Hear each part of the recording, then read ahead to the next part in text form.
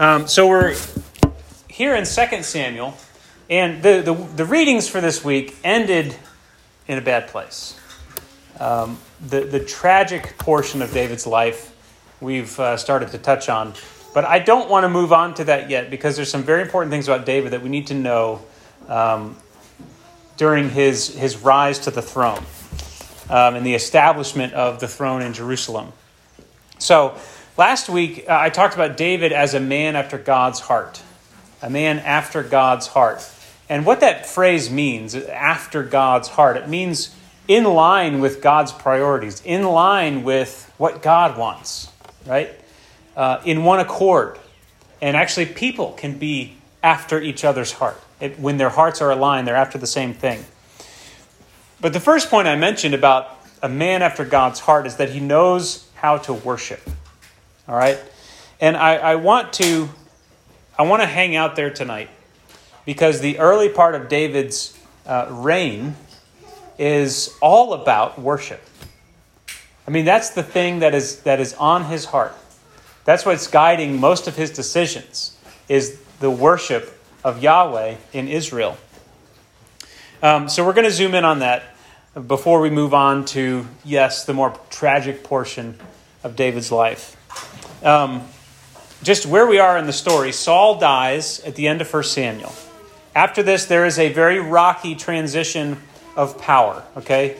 Nothing like the American inauguration where we pride ourselves on the peaceful transition of power. That's nowhere to be found in the beginning of 2 Samuel. So the opening chapters are lingering. So Ishbosheth is made king by some of Saul's loyalists. And there's sort of some tension there. David's guys are claiming the throne for him, but in all the wrong ways. And his heart is really grieved at a lot of their actions. At the end of chapter 4, he says, he's kind of crying out in frustration, these sons of Zeruiah, they are more severe than I am. Their heart is not after David's heart. And therefore their heart is not after God's heart. They're more severe. This is not how David wants to set about claiming his throne.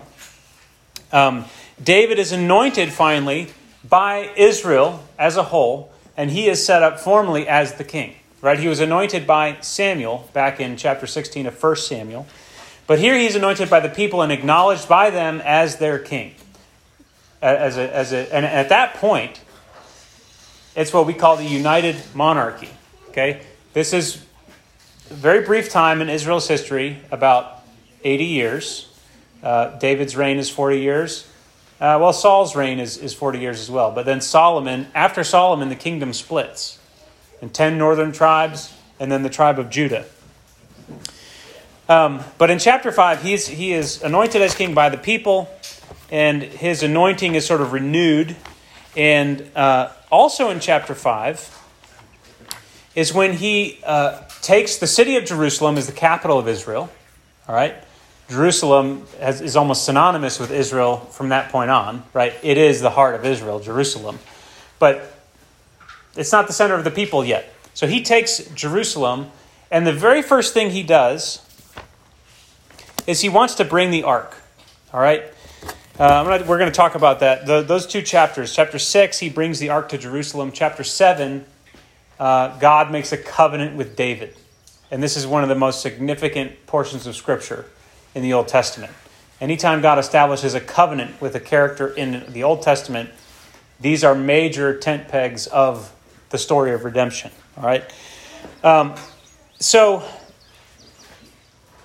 hopefully you know this by now, but the story of 1 and 2 Samuel is also retold in 1 Chronicles. All right? And there's sort of two different versions of the story. We're going to go through Chronicles in a couple of years.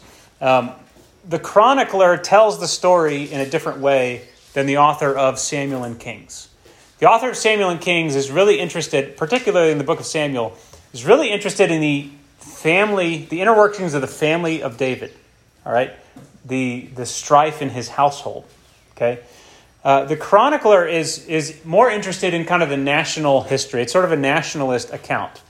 So we have this really messy account of David's life in Samuel, and then we have more of a kingly nationalistic account in Chronicles, and I'm glad we have both, because I actually want to look at some of the Chronicles account tonight to show some of the reforms that David brings to Israel at this point.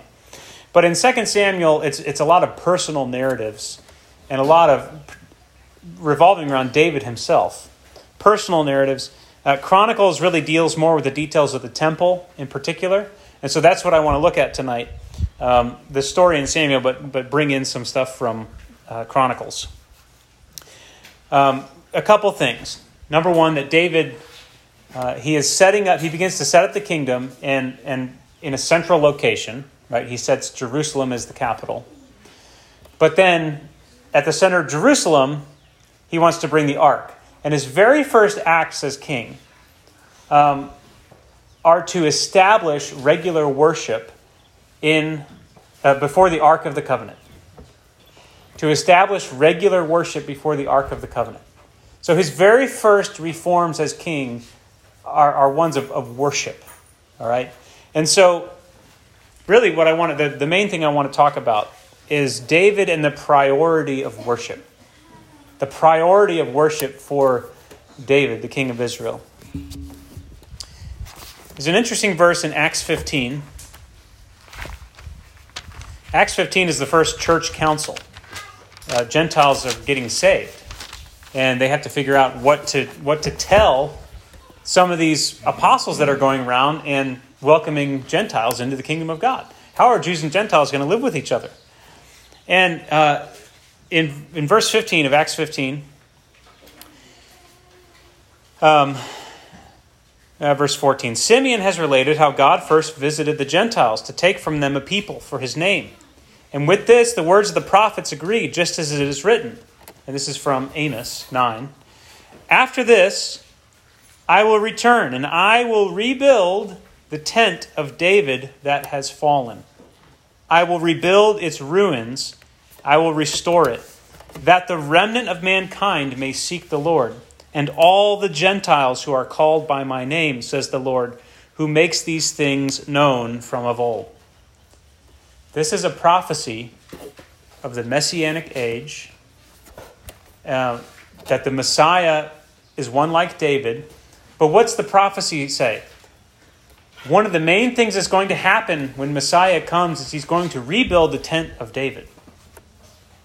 Rebuild the tent of David. And so that's what I want to look at. The tent of David is really a symbol for David's priority of worship. Okay? So let's go to 1 Samuel 6. I'm sorry, 2 Samuel 6. It's really interesting. In chapter 6 of 1 and 2 Samuel, there's some interesting parallels there. They both have to do with the ark.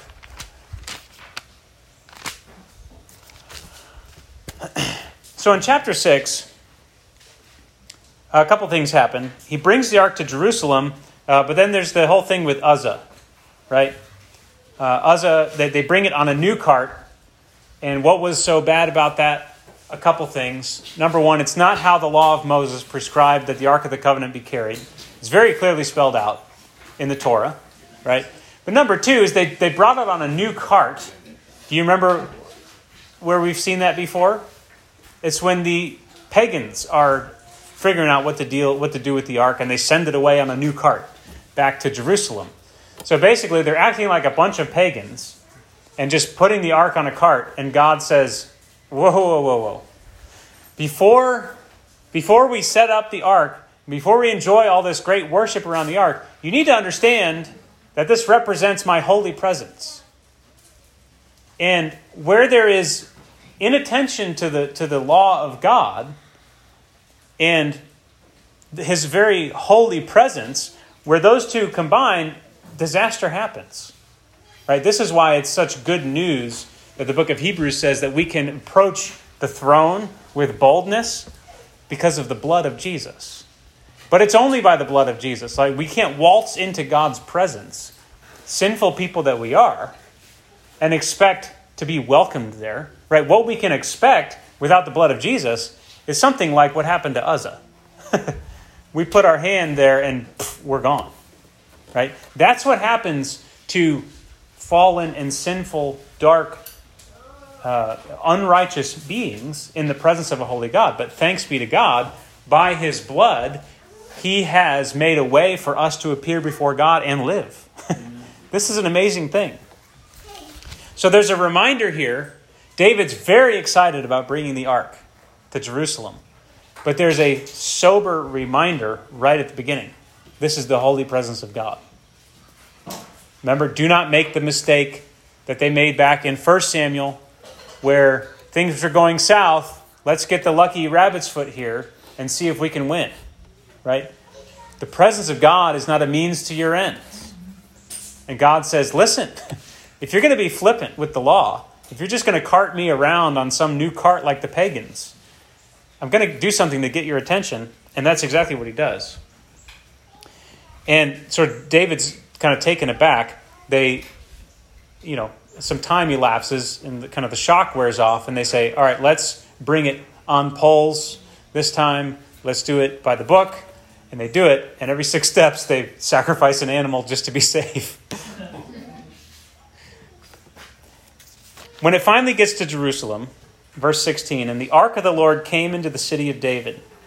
As the ark of the Lord came into the city of David, Michal, the daughter of Saul, looked out the window and saw King David leaping and dancing before the Lord, and she despised him in her heart. This is a heart after God. The ark is coming into the city. We are setting it up. We're establishing worship. And I actually want to turn over to 1 Chronicles 15.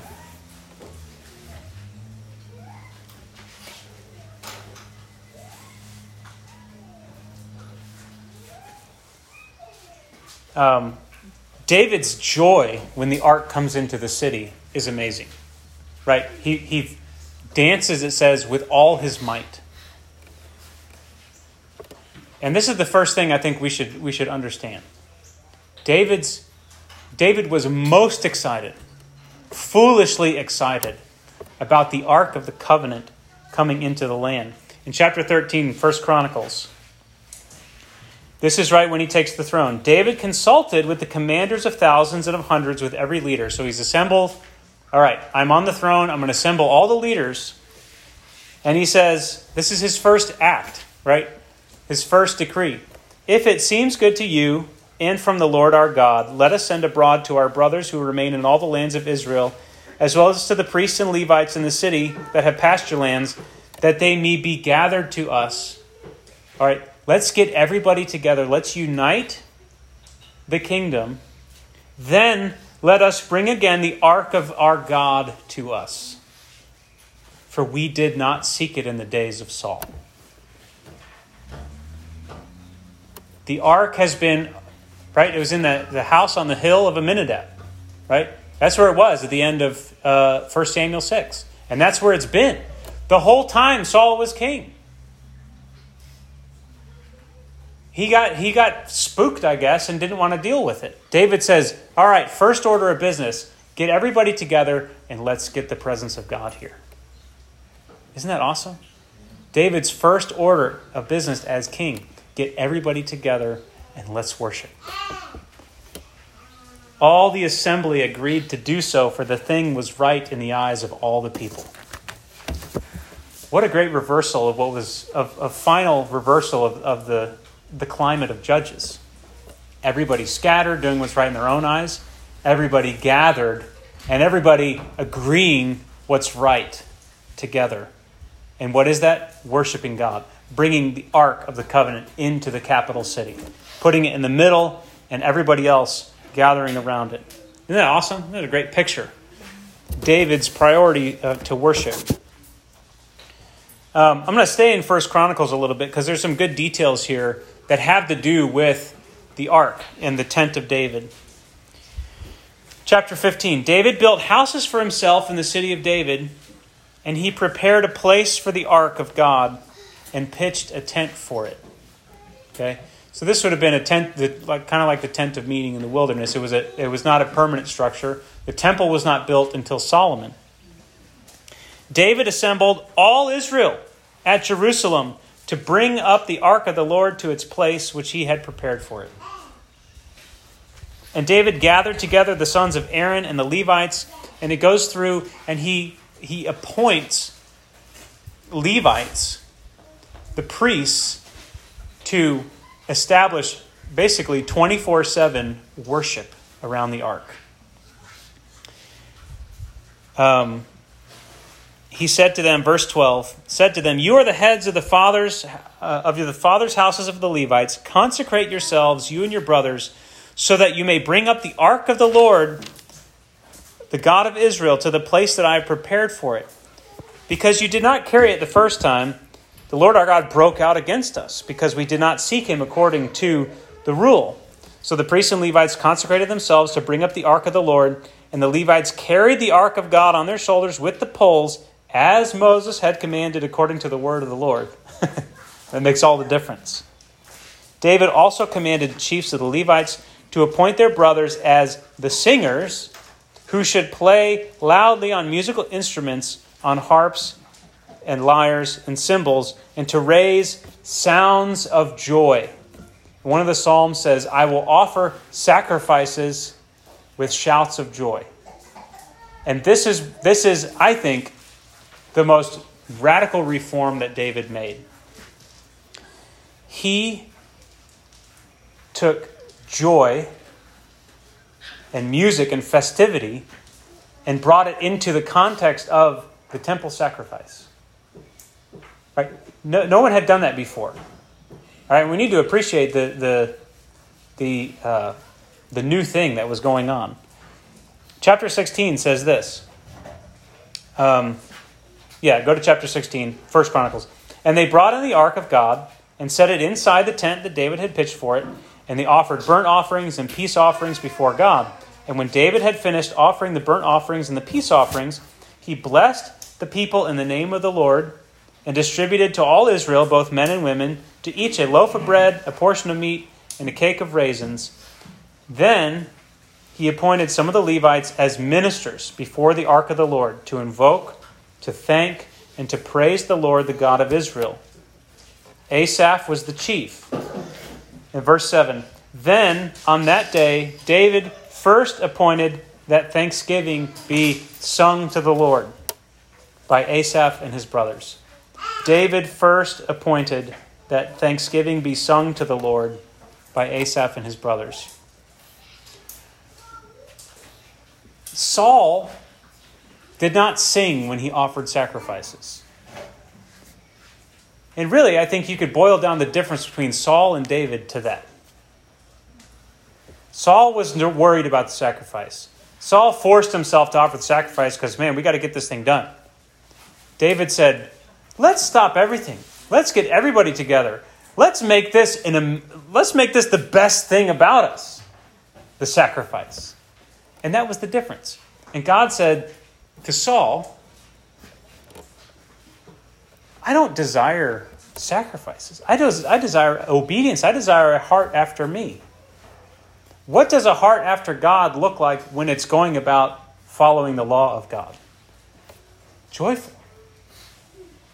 Worshipful. Right? Singing while we do it. And so it wasn't that David was the first to offer sacrifices before God, but David was the first one to do it with a heart of joy. And he actually used his authority to command Levites to make sure that someone is always singing for joy in the tabernacle before the ark of God. Verse 8. It's a great song here. Well, let me say a couple things about this. So this marks a key turn in understanding God's heart, right, in the people of Israel. Saul did not understand God's heart. That was very clear. David was a man after God's heart. Saul was preoccupied with sacrifice, but for all the wrong reasons. David rightly understood the nature of the relationship that God desired with his people. That the sacrifice was not like all the other pagans around them. This sacrifice was so that God could be with his people. God wanted to be with us. That's why he gave us the sacrifices. He didn't give these to us for the reasons that the pagan gods gave them to them. which was, hey, unless you sacrifice this, you're not going to have crops, you're going to be barren, everything's going to go bad for you. Unless you appease the gods with this sacrifice, it's going to go poorly with you. And so pagans would bring sacrifices, and Saul he really did bring sacrifices in a very pagan way before God. David said, wait a minute, this is a God who wants to be with us. And all of his psalms reflect someone who really understands what God really desires. And said, sacrifices are not about just appeasing God so that it might go well with us. Maybe. This is about coming into the presence of God and hanging out here.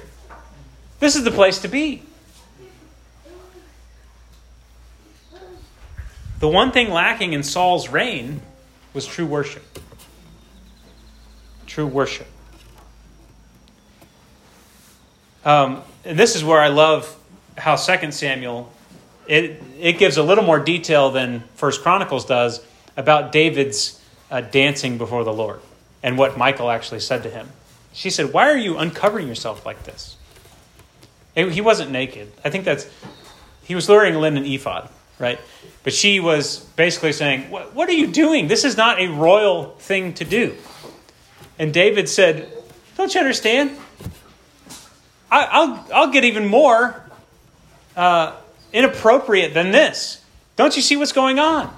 Right? But she was one of Saul's household. Right? It was a household who didn't understand true worship. So worship is then established, joyful worship, right? Not fearful, defensive, let's appease the gods, okay? Joyful worship. It was established as a continual practice among God's people.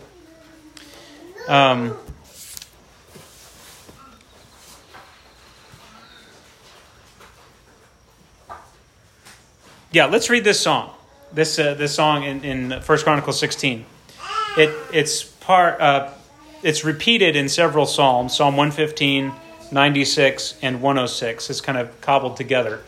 But here's what it says the song was when they put the ark in the tent and put the Levites around it and said, let's have church, right? This is what they sang. Oh, give thanks to the Lord. Call upon his name. Make known his deeds among the peoples. Sing to him. Sing praises to him. Tell of all his wondrous works. And if you want to model for worship, if you want to understand what do we mean by worship, when we say, hey, let's worship, this is it. All right? Sing to him. Sing praises to him. Tell of all his wondrous works. All right? A lot of times worship is just saying what God has done. Just say it. Just tell it. Glory in his holy name. I wonder if we know how to glory in his holy name. We know how to glory in a lot of other things. Right? Somebody who hits a game-winning shot knows how to glory in that. Right? Yeah! Right? That's glorying in the ball going through the hoop. Can we glory in his holy name? Let the hearts of those who seek the Lord rejoice. Seek, and this is a key word, seek the Lord in his strength. Seek his presence continually. I love the song we read. I need thee. Every hour I need thee. Remember is another key word in worship. Remember the wondrous works that he has done. Worship is basically this. Saying with your heart and then through your mouth who God is and what he's done. When we get together and say, hey, let's worship. What we're doing is we are getting it in our heart who God is, what he's done, and letting that come out of our mouths. That's it. It's pretty simple. I mean, worship is nothing more than that. His miracles and the judgments that he uttered. O offspring of Israel, his servant. Sons of Jacob, his chosen ones. They're saying who he is and what he's done. Who he is, what he's done. Listen. He is the Lord our God. His judgments are in all the earth. Remember his covenant forever. The word that he commanded for 1,000 generations. The covenant that he made with Abraham. See, get into some Old Testament history. That's worship. You are the God of Abraham, Isaac, and Jacob. If you open your mouth and say that and really mean it, you're worshiping God. His sworn promise to Isaac, which he confirmed as a statute to Jacob, as an everlasting covenant to Israel, saying, to you I will give the land of Canaan as your portion for an inheritance. Just recounting the promises of God, saying them out loud. When you were few in number and of little account, and sojourners in it, wandering from nation to nation, from one kingdom to another people, he allowed no one to oppress them. He rebuked kings on their account, saying, touch not my anointed ones, do my prophets no harm. In other words, God has always been intimately involved in the history of his people. Even when they didn't acknowledge it, he was protecting them. He was with them. Sing to the Lord, all the earth. Tell of his salvation from day to day. Declare his glory among the nations, his marvelous works among all the peoples. For great is the Lord, and greatly to be praised. He is to be held in awe above all gods. For all the gods of the peoples are idols. But the Lord, right? What's the key difference between the Lord and an idol? The Lord's not made. The Lord's not made up of things that are made. For all the gods of the peoples are idols, but the Lord made the heavens. Right? All the idols of the peoples are in the heavens that God made. He's above them and beyond them. Splendor and majesty are before him. Strength and joy are in his place. This is so many just raw materials of worship right here. This is a stockpile, a treasure trove of worship. You should get this stuff deep in your heart. Ascribe to the Lord, O clans of the peoples. Ascribe to the Lord glory and strength. Ascribe to the Lord the glory due his name. Bring an offering and come worship him. Worship the Lord in the splendor of holiness. Tremble before him, all the earth. Yes, the world is established. It shall never be moved. Let the heavens be glad and let the earth rejoice. Let them say among the nations, the Lord reigns. Let the sea roar and all that fills it. Let the field exult and everything in it. And the trees, then shall the trees of the forest sing for joy. All of creation participates in this. Before the Lord, because he comes to judge the earth. Give thanks to the Lord. It begins and ends with thanks. Always. It begins and ends with gratitude, thanksgiving. Do you understand this? How powerful thanksgiving is? Genuine gratitude. It immediately puts you in your position and enables you to enter the courts of God. Give thanks to the Lord, for he is good. His steadfast love endures forever. Say also, save us, O God, of our salvation, and gather and deliver us from among the nations, that we may give thanks to your holy name and glory in your praise. Blessed be the Lord, the God of Israel, from everlasting to everlasting. Then all the people said, Amen, and praised the Lord. So David left Asaph and his brothers there before the ark of the covenant of the Lord to minister regularly before the ark as each day required. David said, this needs to never stop. This needs to never stop. And I think we need to say to our own hearts, it needs to never stop. That as we physically leave the temple, we need to appoint some Levites to stay there and hang out there and keep offering praise. Right? We need to have some Levites in our own heart. Stay in the presence of God at all times and just always be ministering to him. You understand what I mean by that? It's a constant thing. What David said was important was constant worship of God. Constant worship of God in the middle of all the activity of the people. And this needs to be true in our lives as individuals and our lives as a community. This is the heart of God. David was tapping into what pleased God. In Acts 15 it says, this is what Jesus came to establish, to raise it up. The tent of David and the worship that was going on around the tent of David. He left Zadok the priest and his brothers and the priests before the tabernacle of the Lord in the high place that was at Gibeon to offer burnt offerings to the Lord on the altar of the burnt offering regularly, morning and evening, to do all that is written in the law of the Lord that he commanded Israel. And all the people departed to his house, and David went home to bless his household. What we see after this then is David does engage in some military campaigns, and he's very successful. He inquires of the Lord, and the Lord brings victory. Right? So he does some of the things that Saul was doing with a much higher rate of success. Why? Because he started with worship. He started with the heart of God. Saul's worship, I mentioned a couple weeks ago, was defensive worship. It was defensive worship. And the fruit of defensive worship is a defensive kingdom. And defeated kingdom. Right? I don't know about the sacrifice. I'm trying to maintain the favor of all the people. I'm trying to maintain the favor of God. And I don't know how to please everybody. And what that leads to is that's the posture of the kingdom then. The kingdom is, there's little corners that are getting broken into, and we can't quite keep this from happening. And defensive worship leads to a defensive kingdom and defeat. Extravagant, inappropriate worship, what does it lead to? Total victory, expansion, flourishing of the kingdom.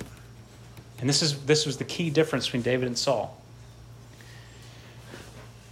Where Saul's kingdom diminished when it was pressed, David's kingdom ends up flourishing when it's pressed. When there's an attack, the Lord comes and he fights for the people. And then we get to the part of, so this happens, right? This is set up. And now David says this. He says, God, I think it's time to take this from a tent to a proper house, right? I feel bad that I live in a house of cedar while the ark of God lives in a tent. And so let's go to 2 Samuel 7.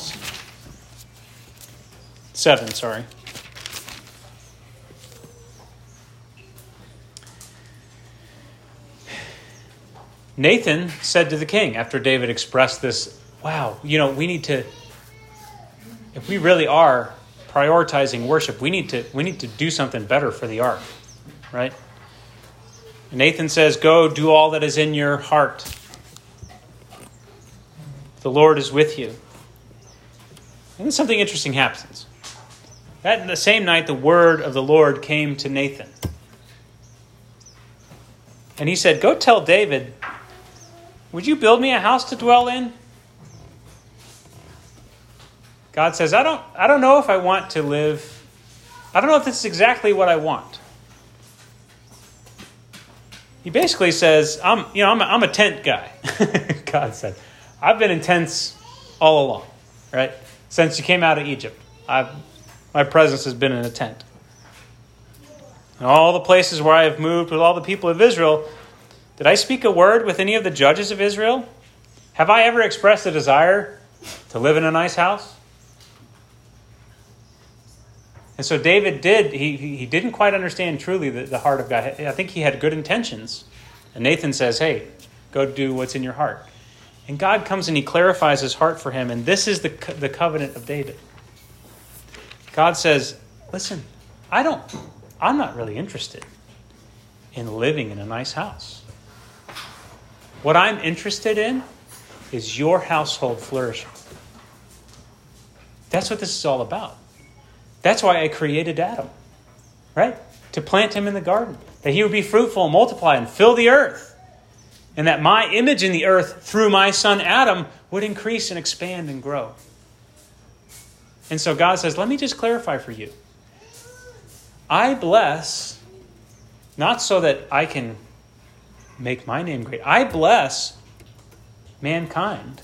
I bless my people Israel so that they will grow, and I make their name great so that they will be a blessing. And so God comes and he underscores this aspect of his grand plan of salvation. He says, you want to build me a house? what I've been trying to do this whole time, from the creation of the world, is build you a house. To make you a house.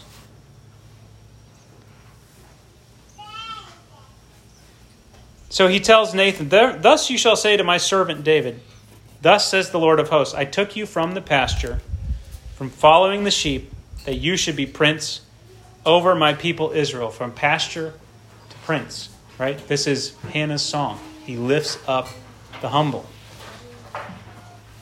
And I have been with you wherever you went, and have cut off all your enemies from before you, and I will make for you a great name, like the name of the great ones of the earth. And I will appoint a place for my people Israel, and I will plant them so that they may dwell in their own place and be disturbed no more. And violent men shall afflict them no more as formerly, from the time that I appointed the judges over my people Israel, and I will give you rest from your enemies. Moreover, the Lord declares to you that the Lord will make you a house. When your days are fulfilled and you lie down with your fathers, I will raise up your offspring after you. Right? This is what God has always wanted. Fruitfulness, multiplication. He says, listen, the covenant I'm going to make with you is this. When you die, it's not the end of your house. You will have multiplied. You will have increased. And your offspring I will raise up after you, who shall come from your body, and I will establish his kingdom. He shall build a house for my name. Now, I don't know if David saw clearly exactly what God was talking about here, but he's talking about his own son. He's talking about Christ coming into the world. I will establish the throne of his kingdom forever. I will be to him a father, and he shall be to me a son. This is huge. Okay? What's he saying?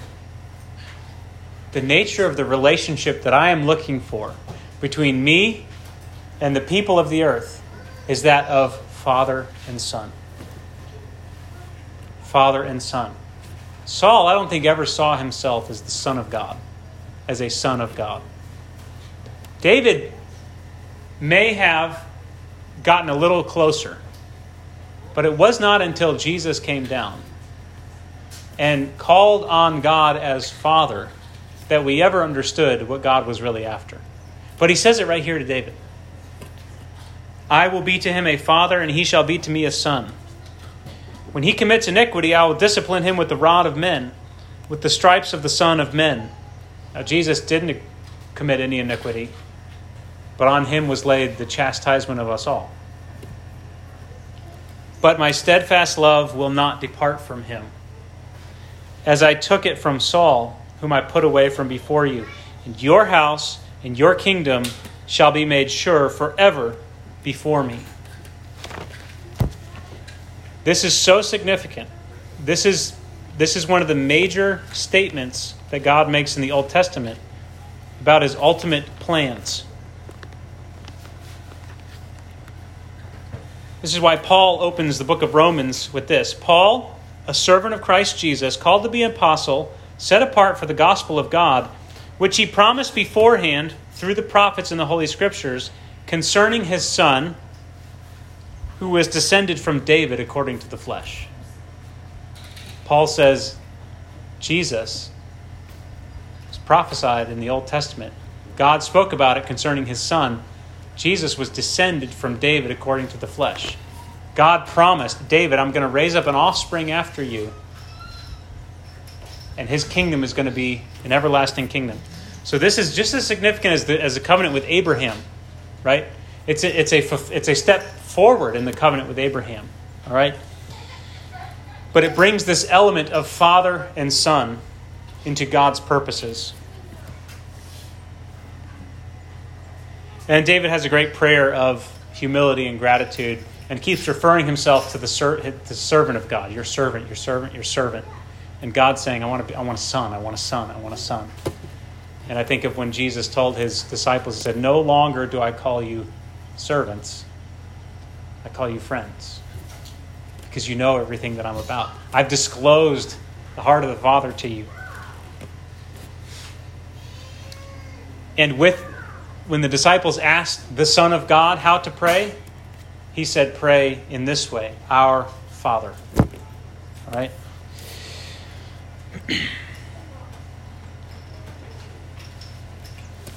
But the other thing is this, and this is what Acts 15 really points us to, that God's not interested in a house for himself. God's interested in a house for his Son, so that the lost, the remnant of mankind, could also have a house. God wants to make his Son's house great enough to welcome all of the lost sons of the earth. Does that make sense? And so this is what God wants in the kingdom.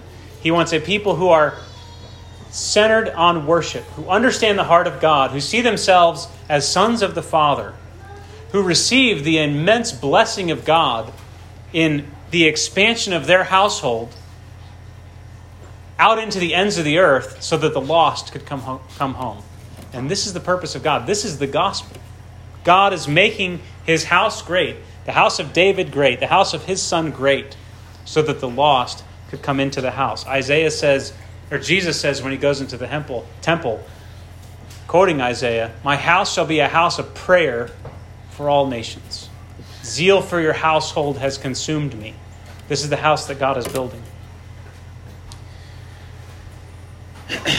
So, David's priority in becoming king, and it remained his priority for the beginning of his reign, was worship. Establishing worship as the center of the people of God. Worship not as an outward adherence to some sacrificial code, but worship as an attitude of the heart. A joyful appearance before the presence of God. In obedience, yes, right? Obedience is crucial. Adherence to the law is crucial, but with shouts of joy. And so I want to call us, I think we need to, I want to call us to think about this in these days. I think it's very important for us, very timely for us as a people. I believe God wants to, and I think that there's some first fruits of it happening here tonight as we were worshiping. I believe God wants to call us deeper into worship. I don't want to say call us back to worship. I don't like saying that, kind of like hype us back up or something. But I think that God wants to call us deeper into worship in our individual lives, in our families, in our home groups. Okay? And so I want us to focus on this. And I want to give sort of an exhortation, some direction for us, but then just say a couple other things about worship. So I want us to approach every day, your devotions, say, am I worshiping God? That would be the first thing. In your own personal devotions, ask yourself, am I really doing this in a spirit of worship? Do I have joy here? Now, joy doesn't have to be a nice feeling, right? But are you honestly, deeply thankful to God to be in his presence? Right? And just consider that. Can I really worship God? Do I worship him with my might? David worshiped God with all of his might. All of that response that's in us, that reacts to amazing things, is God doing that in your life? Are you directing that response to awesome things, to the one who inspires the most awe? Right? Is your response to God one of awe and worship and joy? So I want to challenge us as individuals, but I also want to challenge the home groups. Right? One of the primary reasons for us getting together is to seek the face of God together. And our time as a home group would be well spent if we didn't do anything but worship. First and foremost. Right? Now, David had the kingdom has a lot of things there's a lot of business to accomplish in the kingdom. There's a lot of concerns. There's a lot of practical things, obviously. But David was most concerned with worship. And so I want to challenge us as home groups to be most concerned with worship. To do business, to pray for each other, to take care of needs, all that's important and good. But we're actually not really going to be excelling in any of that if we're not excelling in worship. We're not going to really be loving each other if our hearts aren't worshiping God. If we aren't presenting our sacrifices to God with shouts of joy. Amen? So I want to challenge you to examine your heart in your own walk with God, but also as you approach home group, are you eager to worship with the people of God? Do you understand when he gathers his people? It's like David summoning the scattered children of Israel and saying, here's the ark of God. Let's sing together. Let's do this.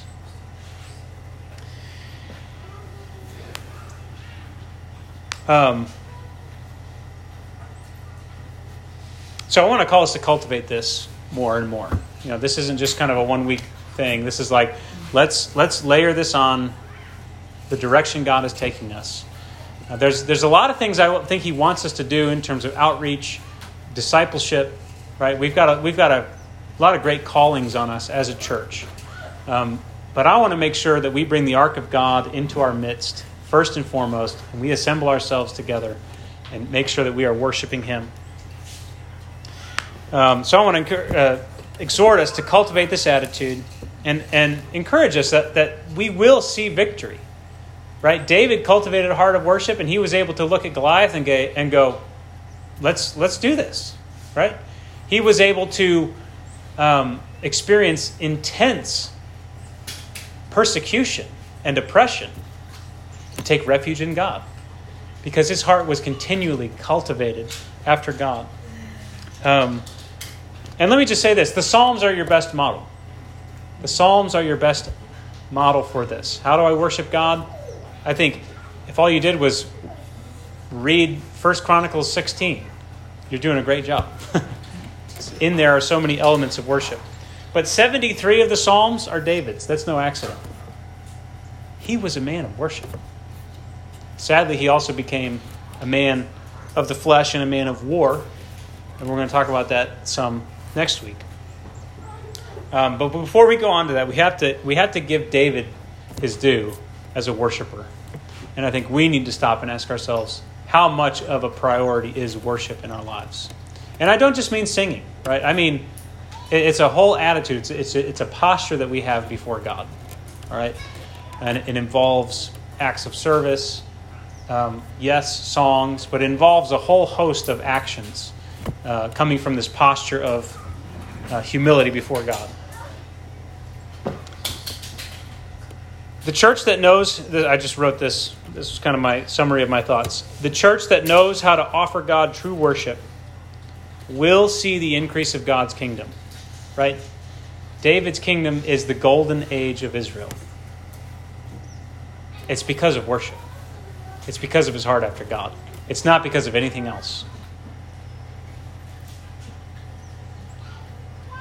And that church that knows how to offer true worship will declare to the lost that Jesus Christ is the one true God.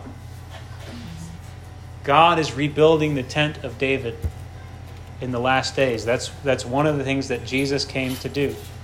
Jesus actually is the tent of David. He in the flesh. He is the place around which we commune with God. Right? He came down and put on flesh, and he tabernacled among us. And it's in him that we understand what God is after. But I do want to say that this is so that the nations, right? One of the biggest things on God's heart is that the nations would know who he is. So if we want our city to know who God is, we will devote ourselves to worship. Because that's what lifts up the house of God and draws people into the presence of God. Amen? I believe God's preparing us for outreach by calling us to worship. Amen? And that's really what's on my heart. So I want to encourage us to drink deeply of this stuff. Dive into the Psalms, especially the ones that are aligned with the chart that I sent out, the ones that are aligned with these stories of David. Look at how he responds to life. And get that inside of you. And get the substance of the Psalms. What are the things that we can open our mouths and say to God about who he is and what he's done? Stock your heart with those things so that it can come out in times of praise. Amen? All right, let's pray. Lord, thank you for making us a house, God. Lord, thank you for blessing us with every spiritual blessing in the heavenlies in Christ. Lord, thank you for calling us to go and make disciples and to be fruitful and multiply. But Father, I pray that you would call us to worship in these days. Lord, I believe that the enemy would seek to douse the flame of worship among us through isolation, through uncertainty, through stress, through current events. Lord, fan it into flame. Fan it into flame, Lord. May true worship permeate our lives, God, and rise to you as a pleasing aroma. God, I pray for our home groups, that they would be full of the anointed presence of God. That you would fall, God. That you would come and meet us, that we couldn't but worship you with all of our might, God.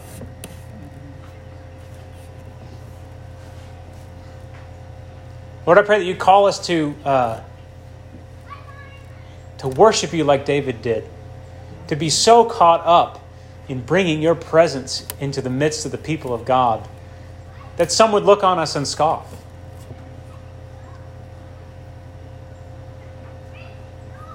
Lord, help us to offer sacrifices in your tent with shouts of joy.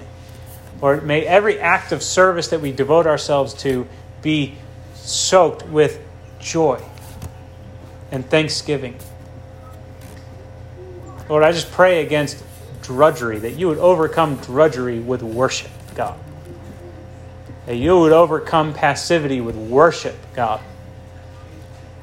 Lord, that you would overcome apathy, burnout, stress, God, with worship. That you would set us on fire, Lord, so that the city could see that you are alive in your people. Hallelujah. Lord, anoint this week, in the coming weeks, Lord. Prepare us truly to take the next step as a church by going deeper into your presence and worship. We thank you for that in Jesus' name. Amen.